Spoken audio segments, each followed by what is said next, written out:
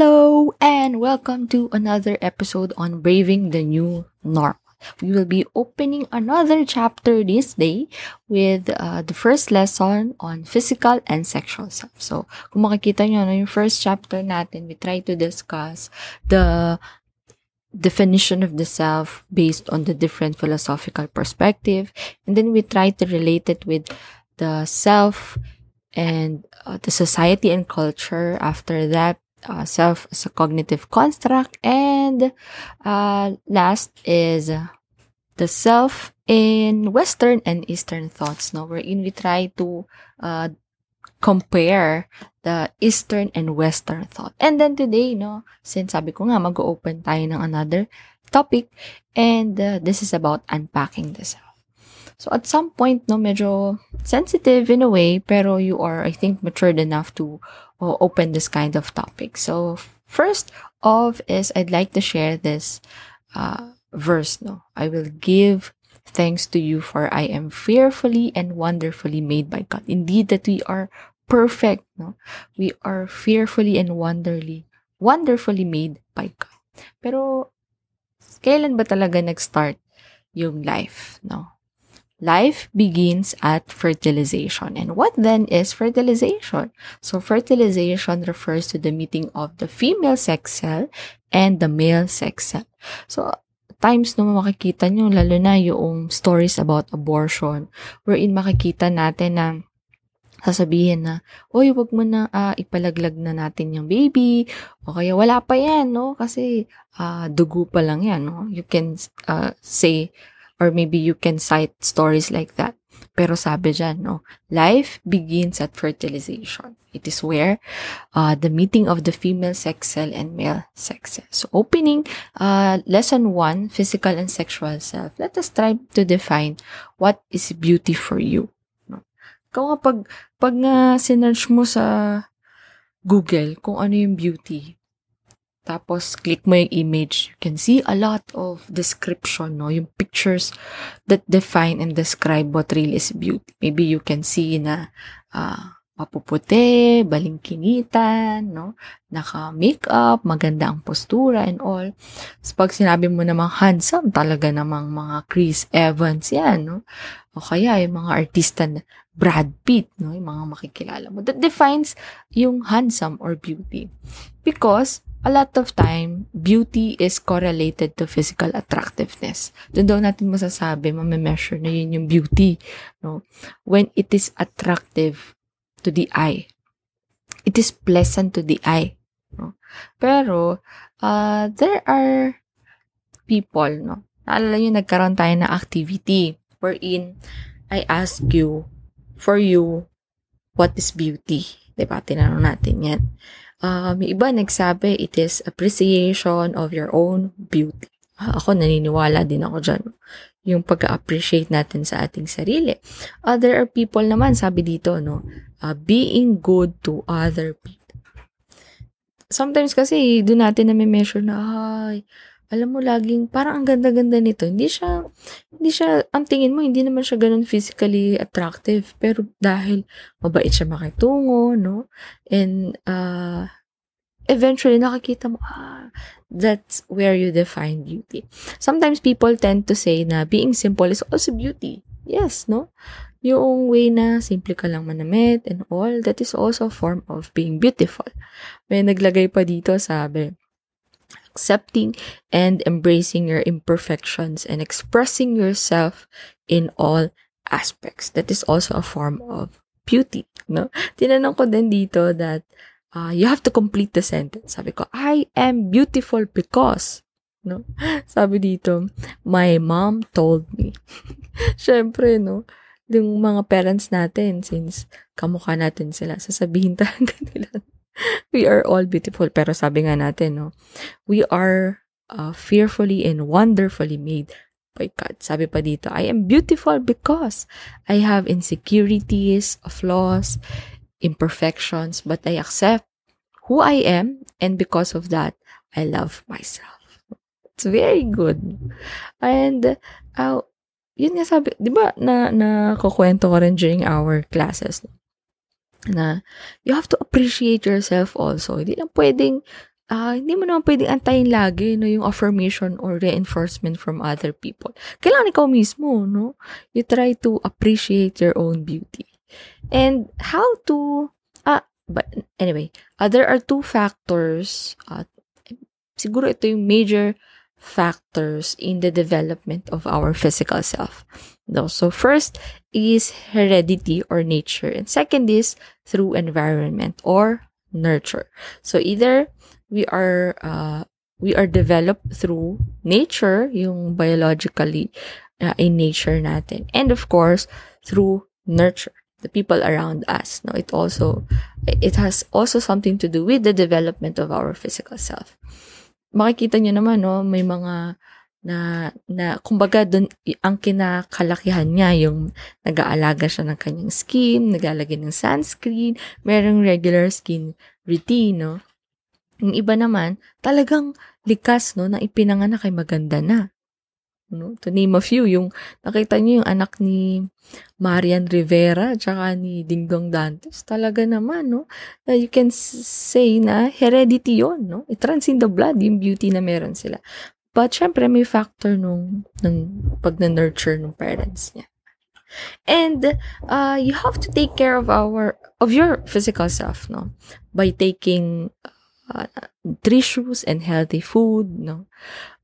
By drinking water, no? Yung pag-hydrate daw is napakahalaga. And of course, having enough sleep. Mahalaga yung, may nabasa akong journal, no? Sabi, mahalaga daw na makatulog ka between 10 p.m. to 4 a.m. Kasi doon nagkakaroon ng natural na recovery yung katawan natin. No? So, we have to take care of ourselves. Kasi nga, we are made by God. No? And, ito yung binigay sa atin katawan, hindi dapat aalagaan natin siya. And sometimes, no, the greatest act of self-love is simply allowing yourself to be loved by others. Sometimes, the greatest act of self-love is simply allowing yourself to be seen in all that you are, no? Makikita nyo nga, sabi ni Justin Bieber sa kanta niya, love yourself, no? Pero, part of that is that letting other people love you also, no? Yung parents nyo, yung kapatid nyo, or even your friend, no? Allow them to be seen in all that you are. And of course, part of that is, you take care of yourself, you love yourself, no? And let's talk about family planning. Kasi nga, napag-usapan natin na this is not just about physical self. It is also about our sexual self, which is a lot of times hindi siya napag-uusapan kasi sasabihin awkward or kaya ang weird na pag-usapan and all, no? Pero sa ganyang edad nyo, no, kailangan alam nyo na rin tong mga ganitong usapin para kasi kayo preparation na yan for becoming a parent, no, yung ginagawa natin ngayon. Kasi you wanted to have a stable job, no, after graduation, for you to be able to raise a child, di ba? Ganon. Pero ano nga ba yung family planning? Kasi you know naman, no, you can mention a lot of story that there are people who are very engaged in premarital sex, no. And truth be told, maybe one of the problems is that they are not that educated for family planning. Parang out of curiosity na lang, no? And to start with is to understand what really is family planning. So family planning is also in line with proper birth spacing and of course responsible parenthood. So unahin natin yung proper birth spacing. Of course, itong family planning, hindi ko kayo ina-encourage na, sige, magpamilya na kayo, no? But, for you to be educated, I think, no? Or maybe aware of these things at your age, no? So, first is proper birth spacing. So, it refers to interval between pregnancies, which is ideally 3 years, no? Kasi, yung iba, 1 taon lang yung pagitan, okay, makikita mo, baby po yung bata, tapos buntis na ulit yung mommy, no? So, sabi dito, itong ideal 3 years na yan, it enables women to recover their health, no? It also improves women's potential to be more productive and to realize their personal aspirations and allow more time to care for children and, of course, her spouse, no, or husband. Hindi siya, hindi naman siya nire-require, no? But that is part of family planning, yung 3 years interval. Kasi nagre-recover first, syempre, yung physical na nakatawan ng babae. And of course, yung capability, no, to bear another child. And of course, yung mental health din ng babae. And para makabalik siya din dun sa career niya. Kasi imagine, iba nag-aral for a long period of time. Tapos, nung magkaroon siya ng asawa, hindi na siya nagtrabaho, no? So, yung 3 years interval na yun, it also a way, no, to discover or to give way for the growth and for the women to be productive as well. Another prominent topic in family planning is the use of contraceptives. Of course, you can, I think you're aware of the different contraceptives. So one is the very famous condoms that you can readily buy on all 7-Eleven stores. No. But aside from that, no, mas maraming ang protection ng girls, kung alam nyo, no. Meron niyang, meron din condom ang girls. Meron din silang pills na iniinom, no. Meron din ng IUD. Meron pa ngayon, no, yung pinaka, I think high-tech na nga yung ginawa. Para lang siyang patch, or if you're familiar with salon pass, no, yung patch lang inilalagay somewhere. And then, it will prevent you from having a baby, no? So, use of contraceptives in some countries are highly encouraged, no? At the young age, kahit mga 16 pa lang, no? Yung parents, they are providing contraceptives. Pero, since we're living in a Christian country, it is always, the couples are encouraged to use the natural method, no, instead of using contraceptives, like yung mga calendar method. There are applications ngayon, ano, na kino-compute kung kailan ka fertile and kung kailan ka hindi fertile and everything, no. Tsaka yung mga indications na kung kailan ka pwede magka-baby at kung kailan ka hindi magkaka-baby. So, yun. You have to be aware of that, no. Hindi siya bagay na dapat iniiwasan. Pero, ito yung bagay na dapat inaalam mo. Hindi dahil sa gusto mo na maging parent, no? Right now. But because eventually when you try to embark to that being a parent, no? You know these things, no? Proper birth spacing. And of course, the use of contraceptives. Responsible parenthood is another thing wherein it means that each family has the right and duty to determine the desired number of children they might have and when they might have them. And beyond responsible parenthood is responsible parenting, no? Magkaiba yun. It is the proper upbringing and education of children so that they grow up to be a bright, productive, and civic-minded citizen. It is the right of the children to be educated, no? To eat healthy foods, no? Ang pinag-uusapan kasi natin ay buhay, 'di ba? Pag nagkaroon ka ng baby, buhay 'yun. And you should be responsible enough, no? And yun. Kanina, no, nabanggit ko yung fertilization. Yung life begins at fertilization. Because maraming nagsasabi na hindi naman wala pang baby yan, o wala pang puso, wala pang anything. Because we will be talking about respecting for life. Sabi natin, life begins at fertilization. May life na dun eh. No, hindi mo alam kung mamaya yun pala yung magiging next president of the Philippines. No one knows. And the Philippine Constitution is guiding this, no?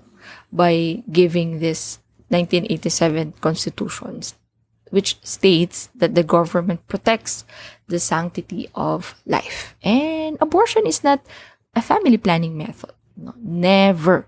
It is never a family method. Sabi natin, family planning details birth spacing, use of contraceptives, responsible parenthood. And abortion is not part of it. And yun. And syempre, we really wanted to reiterate to you that to be married is something that you need to think very deeply. No? Hindi lang siya literal o figurative yung idea ng pakikipag-asawa. No? Kasi meron pa rin tayo ng sanctity of marriage. And to be married and to understand married life are two very different matters. Iba yung connotation natin. Nakakapanood tayo ng mga SDE, ng mga prenuptial videos na very ideal, perfect yung couples, no? Pero yung married life it is different, no? And you have to be careful. And marriage is considered holy, no? Because God Himself established it already there in the Garden of Eden, giving it as a gift unto the first human pair, no? And therefore shall a man leave his father and his mother, and shall cleave unto his wife, and they shall be one flesh. So, I think naman you are responsible enough when you try to when you start having commitment with your partner, no? And ngayon pa lang, no? Imagine this is part of GE1. General Education 1. And dito pa lang sinasabi na because napakahalaga nito and a lot of the youth of today think of this as wala na yan, no? Naalala niyo si Nadine Lustre, no? Nung tinanong siya kung nag-live-in na sila ni James Reid, sabi niya, come on, no? Come on, it's 2019, no? Yun ba sinabi niya? I forgot the year, no? So, to cut the long story short, parang sinasabi niya lang na everybody's doing it. So, why not do this? No? So, yun. So, hindi lahat ng ginagawa ng karamihan ay tama na. Kaya, yun. So, let's have a short recap, no, from our discussion today. And it is the start of chapter 2, which is unpacking the self, wherein we discussed lesson 1, physical and sexual self. You have to take care of the self and you try to appreciate the beauty in you. And you are really beautiful because you are wonderfully, fearfully made by God. Now, we also talk about the factors in the development of the physical self, such as nature and nurture. We also have to take care of our physical self. And for sexual self, we talk about family planning, proper birth spacing, the use of contraceptives, responsible parenthood, and the sanctity of marriage. So that's it for this episode, and I hope you learned something about it. And we will meet again soon. No? So stay tuned for lesson 2 under chapter 2. That's it. Bye. See you.